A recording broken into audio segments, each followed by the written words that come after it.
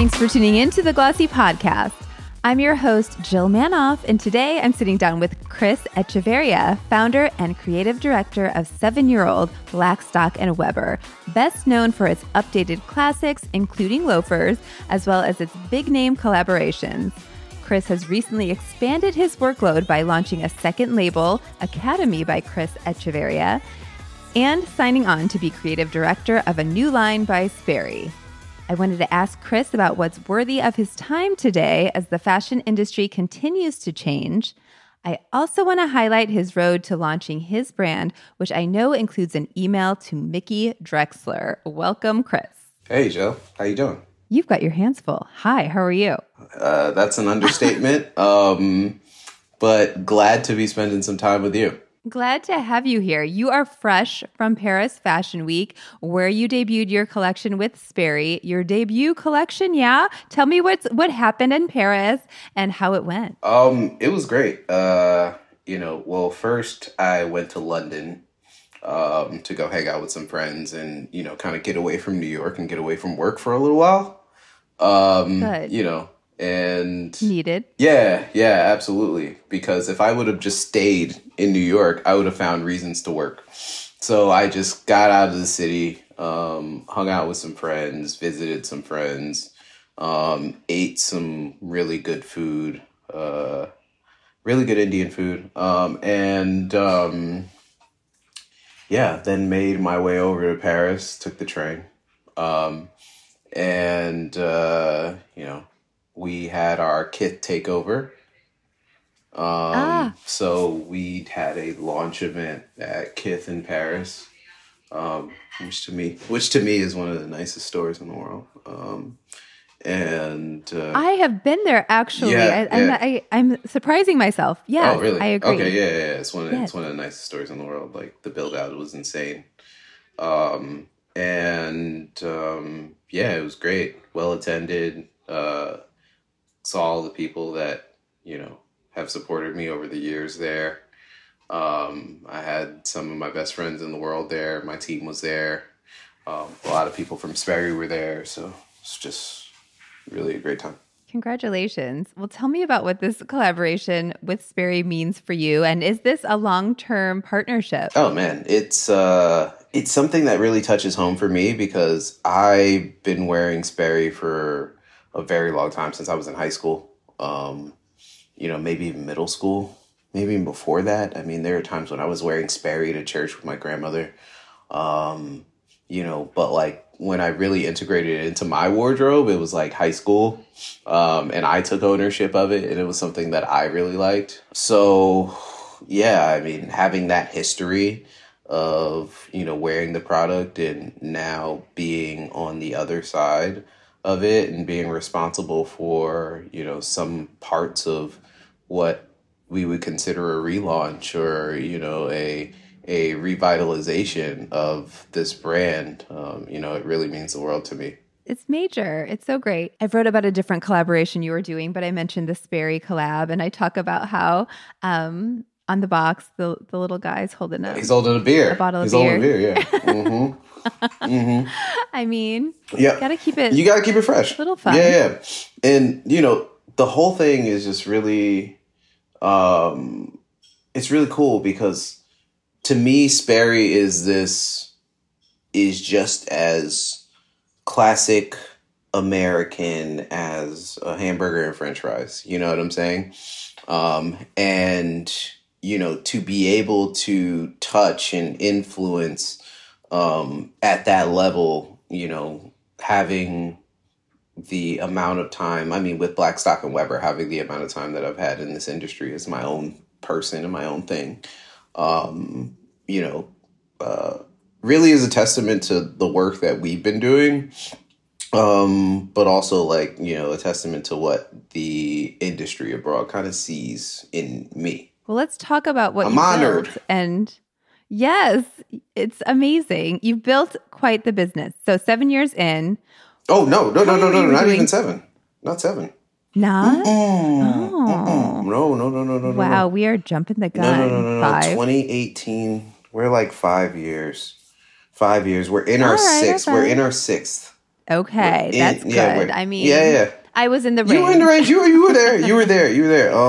I thought it was 2017. Yeah. Anyway. Yeah. I mean, a little. Yeah. I mean, you told me I was 40 when I'm actually 39, and I was like, God forbid. Yeah, right. What were you doing before Blackstock and Weber? Like, what led you here? Why, before you decided I want to do my own thing? Oh, I can maybe do it better. Oh, so much. So you were at J. Crew. Tell the Mickey Drexler story, because we talked, and I just was like, this guy's a go-getter. Go, Chris. So I mean, how did I get here? The short version of that is, I've always wanted to be in fashion. My mother was heavily into fashion. We've always had like fashion magazines around the house. So like, it was something that, was just always surrounding me. I'm from New Jersey. So, one of the things that people from New Jersey do on the weekends is go to the mall. So I spent a lot of time at malls. My mother's favorite store was Nordstrom. So I spent a lot of time in Nordstrom.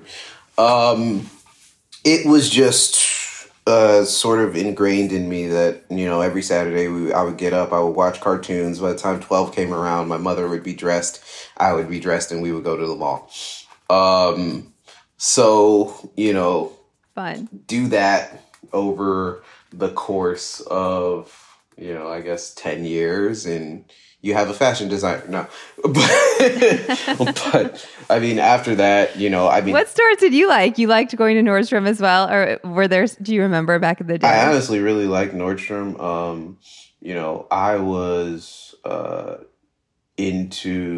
I was into a lot of like, streetwear and things of that nature. So like, there was a store called Against All Odds that had like, Pepe jeans and, Fat Farm and, all of the Rockaware and all that stuff. And like, I used to shop in there, getting like Coogi sweaters and things of that nature. Yeah, that was like my favorite shop during that era. But yeah, I've always wanted to do it. I've always wanted to be in the fashion industry. I would be bullshitting if I said I always wanted to be a designer. I didn't know that was a job. I didn't know that was a thing. I didn't know that was something that I could be. But, I knew that clothes made me feel a certain way from a very young age. To the point where my mom was like, or my mom would take away my clothes if I wasn't being good in school or something like that. You know what I mean? Like, she would be like, oh, you can only wear this, That is a big punishment. Yeah, it was a huge punishment. Even when I was a kid, I would like cry because, my mom wouldn't let me pick out my clothes at like 5, 6 years old. Like, it was just like, those little things I think were just indicators. But anyway, I went to school for menswear design. I went to FIT. Where'd you go? FIT in New York. Great. While I was there, well, before I went to school, I was working at like the local mall at J. Crew. And I knew that I was going to school and I needed a new job for when I got to the city because I needed to have some money in my pocket. And that leads into the Mickey Drexler story because, I had heard about this new store that they were about to open, and I really wanted to work in this new store because it was a men's focused store. It was some sort of concept, and there was really no way for me to contact anybody and really get an understanding of how to get into the store because it was just secret. You didn't know who worked there. There was no phone for the store. You couldn't call the store. So, with J. Crew, back then they had this program that if you get your current manager to sign on and the manager of whatever store that you want to go to sign on, you can go anywhere in the country. I was like, okay, my goal is to get the manager of my store to sign on for me to go over to this new store that does not exist. So, risky business. Risky business. Yeah. So I'm doing everything. I'm calling everyone from customer service to 770 at the time, which was the headquarters of J. Crew, and just really getting nowhere, right? And I'm just Googling my ass off, like trying to find people, and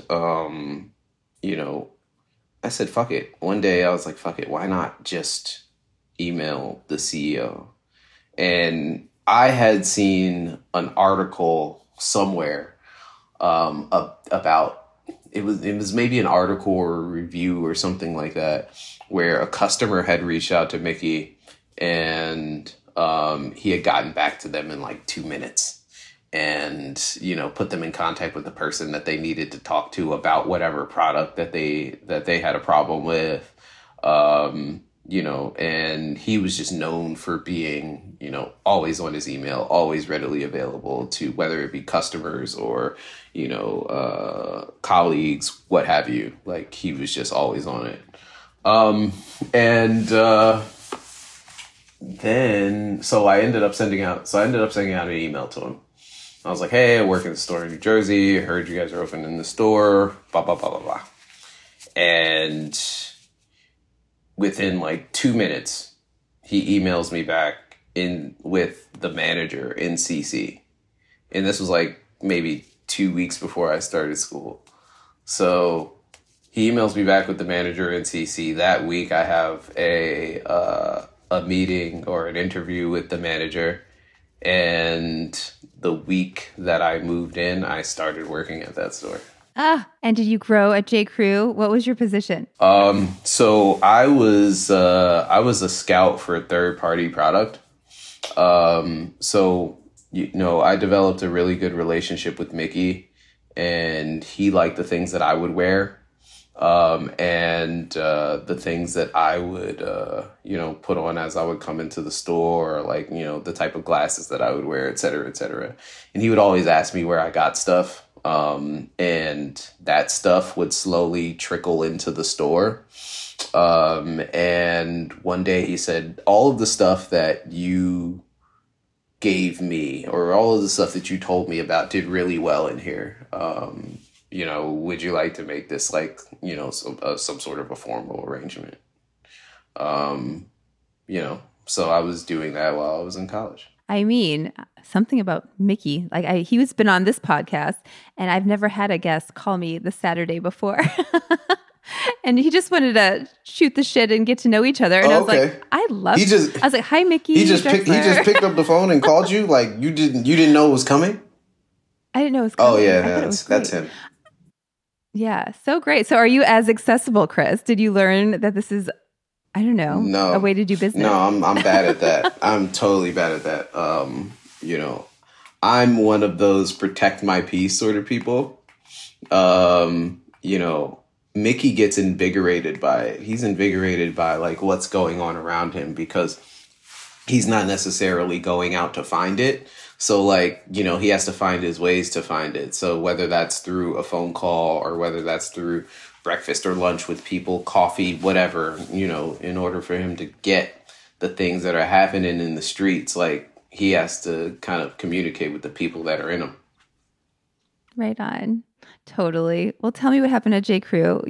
Was there many jobs in between J. Crew and your biz? Many, not a lot. So, J. Crew got acquired, maybe like right before I graduated. And I left there. I worked at Cotton Incorporated, where I was a men's trend forecaster. That was my dream job. I went into school actually, and I still did not want to be a designer. And I had met this, one of my professors, there, his name was Bob Schultz, and Bob, worked with a bunch of different people, like, forecasting trends. And I didn't even know that this was a job.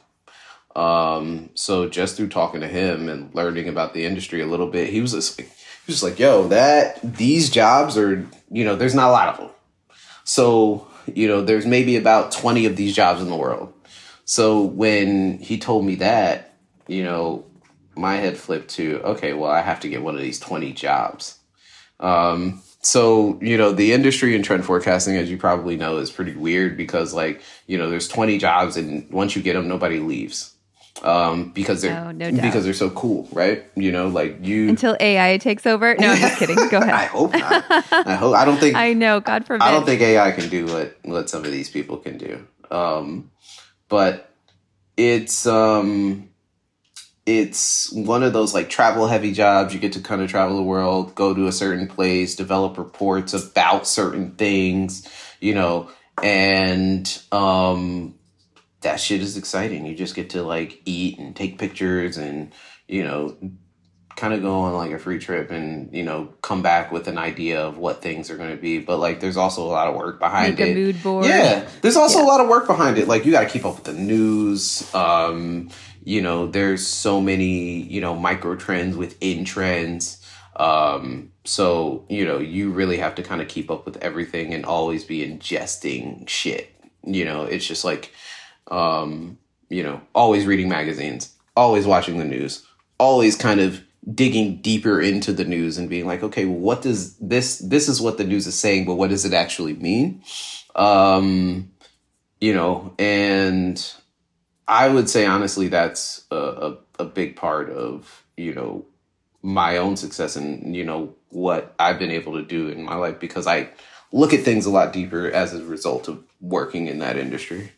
Yes. And you're informed in terms of the moves you're making. Yeah. After that, I worked for what was a small Italian sportswear brand called Stone Island. And may have heard of it. And I worked for the showroom. And we were in charge of basically a relaunch of what the brand is.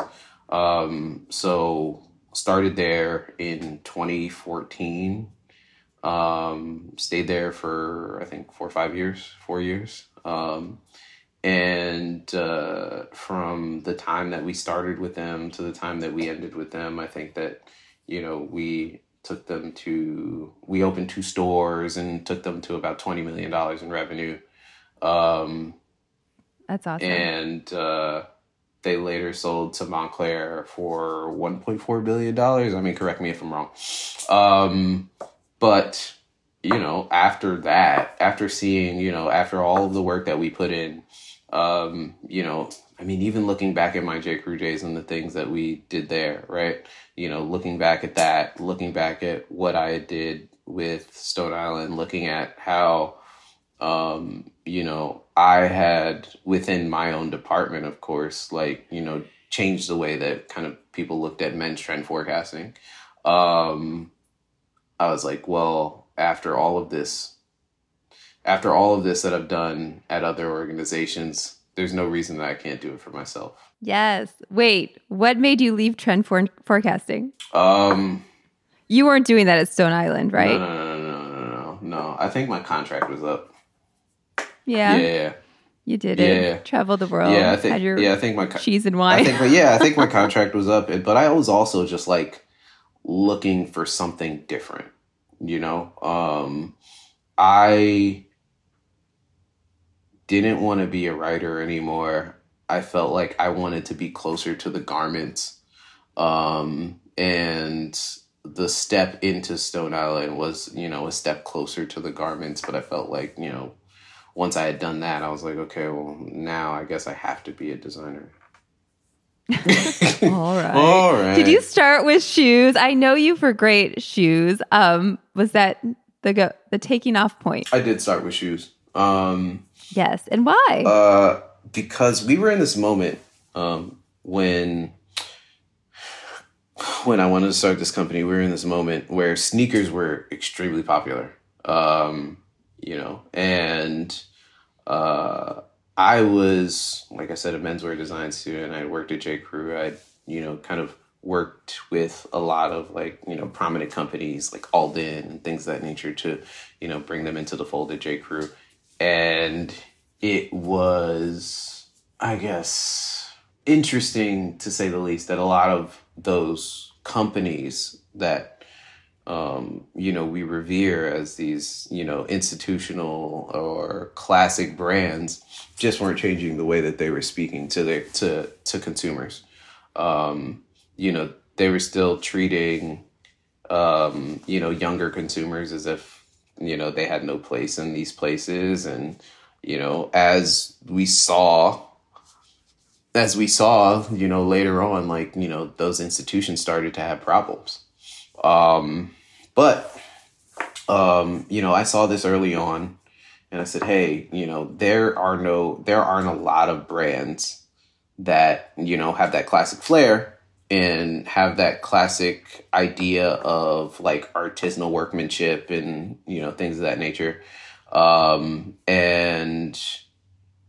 But communicates with the consumer in the way that they want to be communicated with. So yeah, I started off with shoes, because I felt I'd been in pretty much every men's store in America. And every time I go into a men's store, the first thing that you would see is like your shirts, your pants, and things of that nature. And if you finally made your way to the back of the store, you would see your shoe section. So, and when you get to the shoe section, you have the same styles and they're all in black and brown. And as a parallel, the sneaker industry was doing something completely different. Let's take the Jordan 1, for example. The Jordan 1, is the star silhouette of the Jordan brand.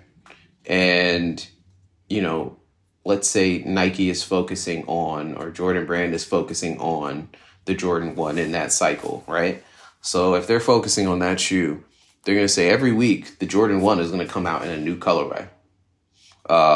And I noticed that week after week, kids were lining up for the same model shoe, but just in a different color. And I said, I think that this could be viable in this place where these black and brown shoes exist.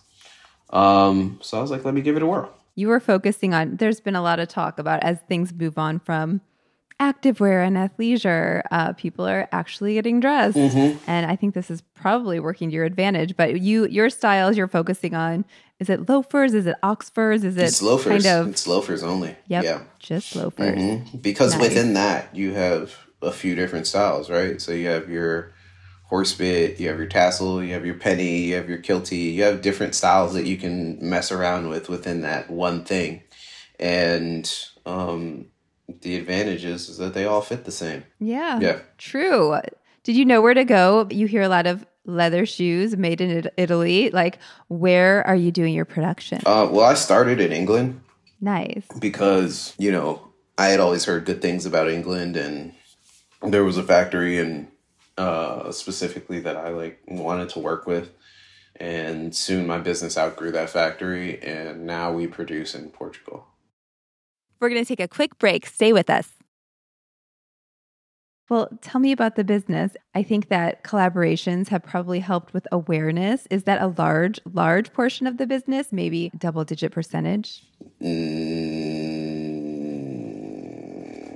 Yeah, close, not even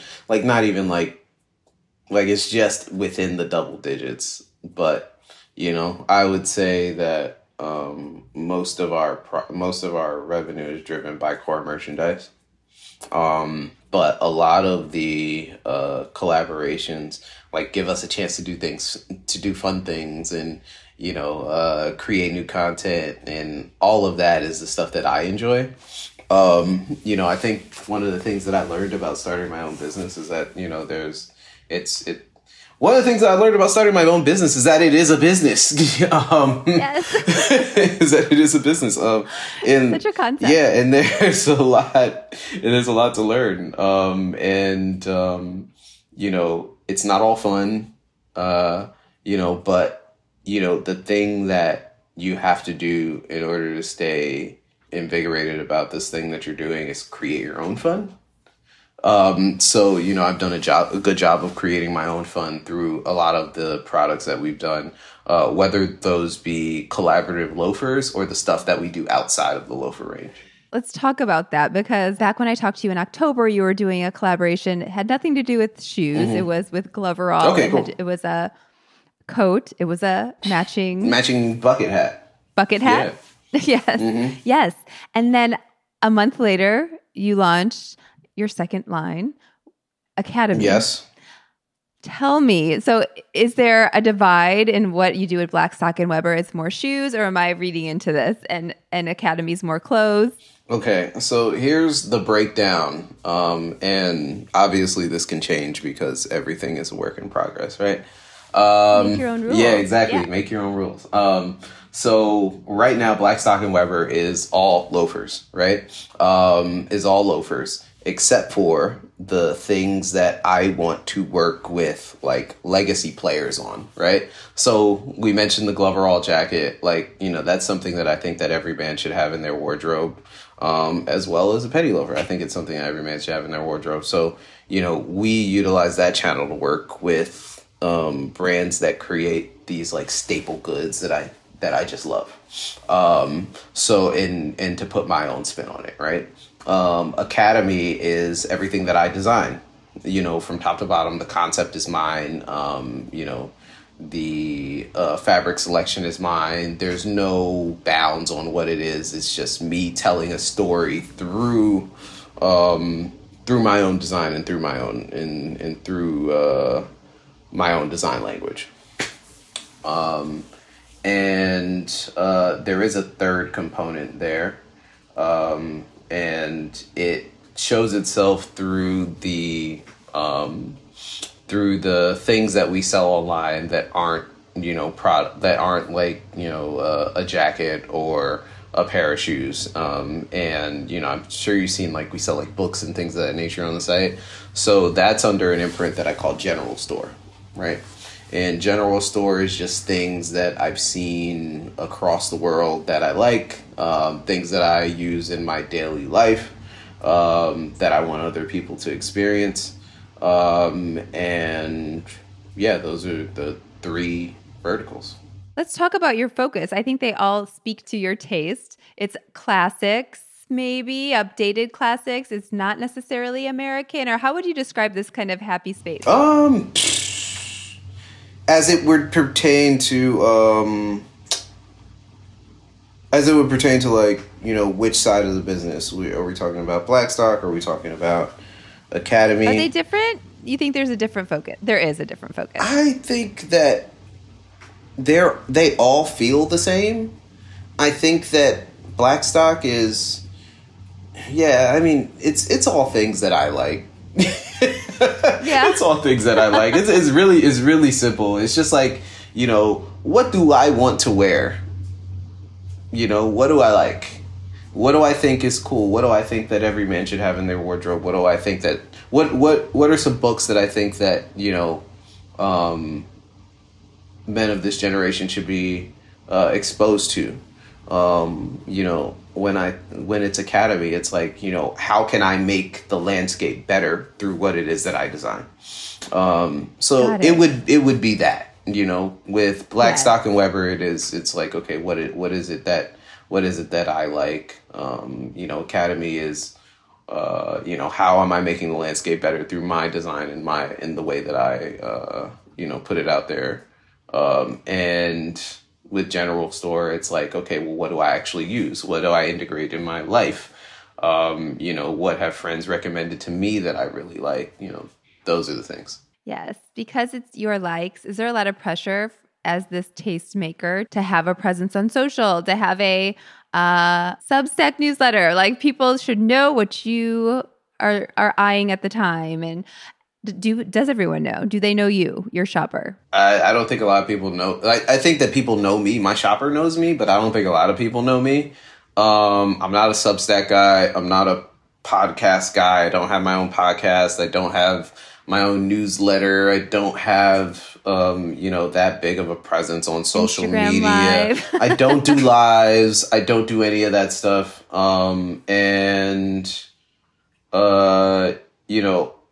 I am cautious about getting into the trap of like doing the things just to do the thing. I'm more interested in doing the things that I like. And I feel like the people that like the same things or are interested in, or kind of ride that same frequency that I do will find me if I continue to do the things that I like to do.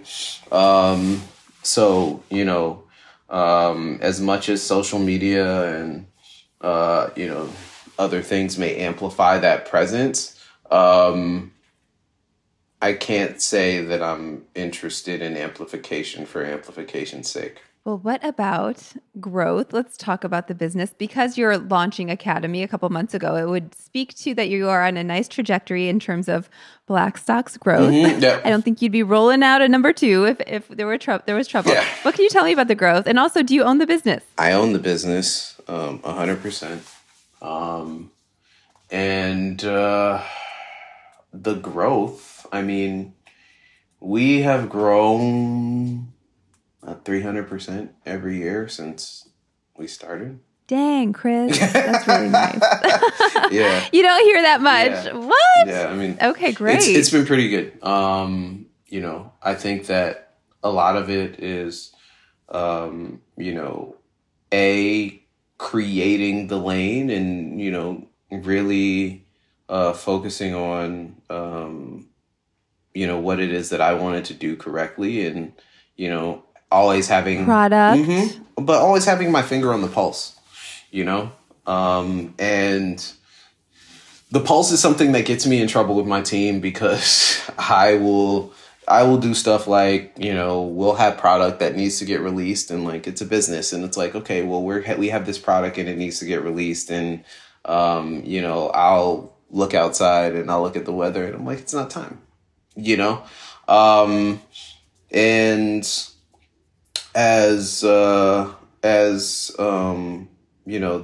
the growth trajectory continues in the way that it does. Sometimes that like gets a little bit stripped away from you just because, you want to operate a little bit more efficiently. But I still try to stay as close to my heart and mind, when it comes to making, releasing, shooting the content for, and talking about product. So you've got your team, you've got your hands in a lot of things. Like, what are you able to let go of? What are you able to delegate? Who makes up your team? I mean, everybody that I love the most. Yes. Is it small and mighty, would you say? Absolutely. Yeah. I mean, yeah. I mean, we haven't hit 20 people yet, so. Nice. Yeah. Are you still Brooklyn based? Absolutely. Does that make the best sense for a fashion business this day and age, would you say? I don't know what would make the best sense for a fashion business this day and age. I just did what was best for me. Yeah. It works. That's all that matters. Yeah. I just did what's best for me. We found a great place. We couldn't say no to it. And yeah, that was pretty much it. Yes. Well, with your general store and your color, anyway, I just feel like you are well suited to a store, like many stores. What's your take on physical retail versus e-commerce? Where do you want to be? Do you want to have wholesale partners? Do you have wholesale partners? I don't know the breakdown. Well, number one, I don't have wholesale partners. I have friends. Yes. I have friends. I don't do business with people I don't know. And if anybody wants to do business with me, I have to get to know them first. So like our first partners were people that I'm friends with. It was Andrew at 316 that gave us our first shot at physical retail, along with Ronnie Feig at Kith, and those are the two doors that we have to this day. Actually we do have one more. We have one in Hong Kong. It's called Leather Healer, and they're like, big shoe retailer out there. And, what made me want to sell there is the guy that owns it flew out to meet me and have breakfast with me. And, I was just like, okay. I was just like, okay. Yeah. Celebrity. He's the celebrity. I wouldn't fly to meet anybody. But yeah, it was a great time. He bought me like this really sweet gift. And he was wearing the shoes when he came, and had a passion for the product that we make, and it's just really cool to see. Especially like you said, I'm here in Brooklyn. It's really cool to see like people across the world that love your shit. So that was a yes. As far as other wholesale partners, I don't necessarily see that as, a big pillar in our business, right now. I think that we are doing all right without it. I think that, it could be something that we get into in the future. But like right now, what I'm really focusing on is the growth of the brands that I'm starting, because that wholesale industry is a whole nother part. It's a whole nother thing, Yeah, I mean, I've seen it through my work with Stone Island. It's a whole nother beast. So, I'll let that kind of live right for now. There are plenty of other brands out there that, make great loafers, and, I'm friends with the people who make them. I think that they do great wholesale businesses. I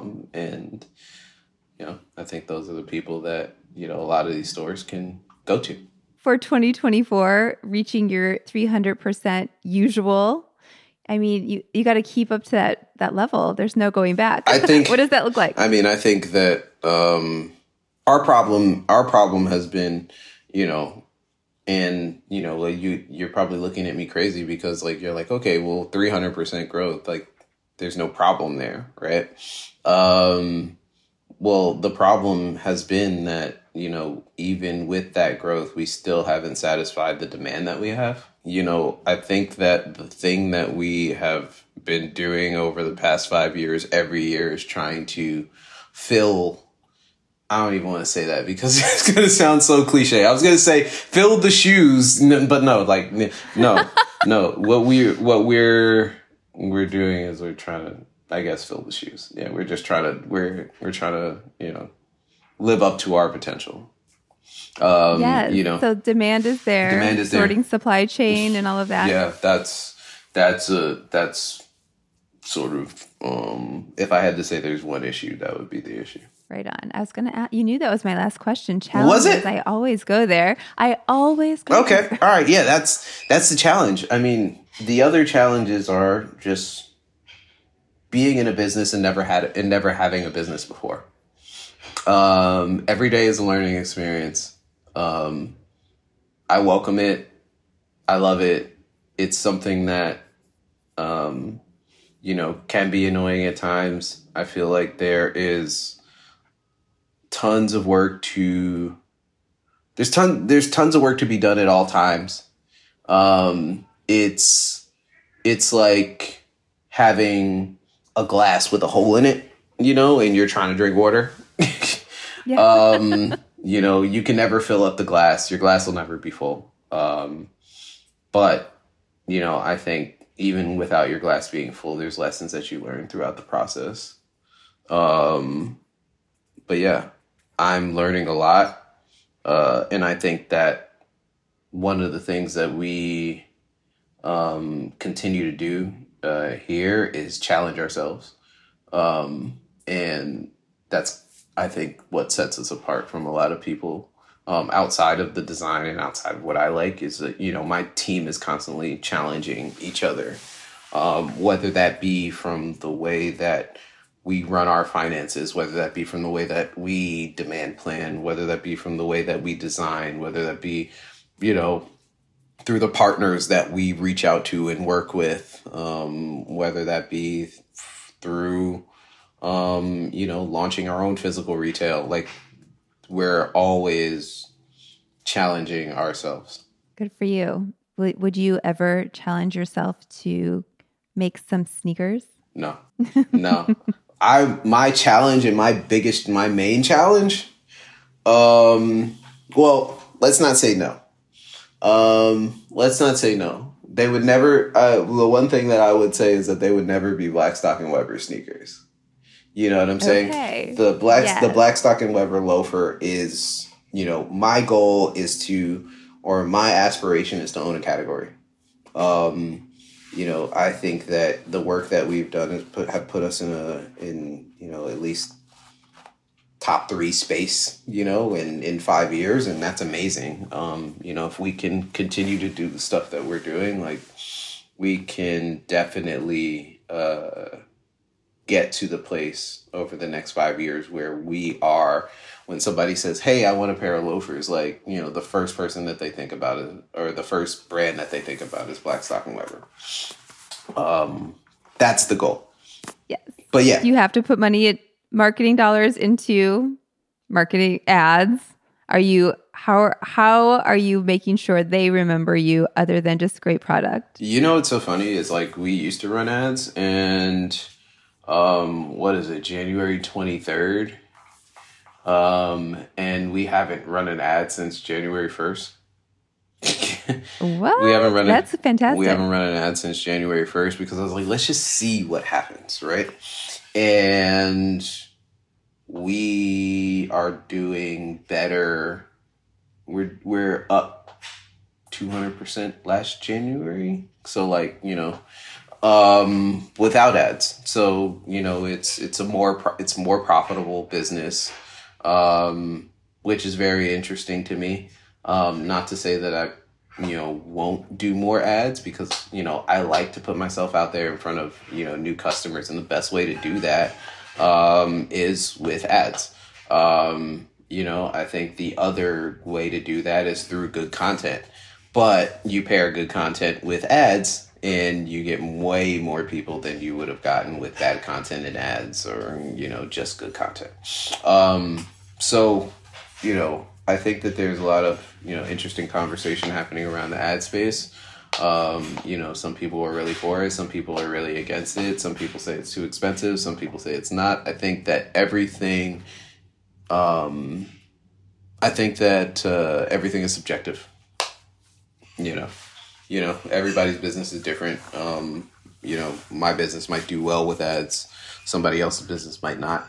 You know, it's just all about what it is that you're selling, who you're selling to, who you want to reach, what sort of scale you want to reach, whether those numbers make sense with your numbers. It's a whole bunch of shit that I've learned over the years. But yeah, it's not as simple as many think it is. Well, I've covered the bases here. You have been so generous with your time. What is your grand plan? What is the ultimate goal for Blackstock and Weber? You see it in 20 years. What's happening? I don't know. You know, the number one. I don't know. Loafer. I don't know. I mean, I want us to be number one. But more than anything, you know, it goes back to adding value to the space. I want to be a brand that people look at and they say, like, hey, this brand isn't just selling product for product's sake. They're adding value to the space. They continue to, you know, challenge the narratives that are around certain products. They continue to reinvent products that we know and love. They continue to introduce us to products that we may know and love. And I think that, you know, as I look at Blackstock and Weber, as I look at Academy, as I look at General Store, and as I look at Chris as a designer, right? You know, I think 20 years from now, it's like, okay, Chris really, you know, played his heart out in this arena. And, you know, the history shows it. And what happens as a result of that is to be seen. You know, I think that we look at, you know, Ralph as the pinnacle of success. But there's only one Ralph, and there was only one time period of you know, Ralph's growth in the way that he went about his business, and that, and as a result, he became who he was. So I don't know what that looks like from a business that starts in 2018 as opposed to a business that started in 1967. Right. You know? Yeah. You know, one would hope that it looks like the trajectory of Ralph, but I'm open to the possibilities of what it may look like for a business of this generation. The next Ralph. I love it. Chris, well, I'm excited to follow all you do. This was so fun. Thank you for being my guest today. Thank you, Jill. Thank you, Jill. I love talking to you. This was great. That's all for this episode. Our theme music is by Otis McDonald. Be sure to give us a rating on Apple Podcasts or wherever you're listening to the Glossy Podcast. See you next week.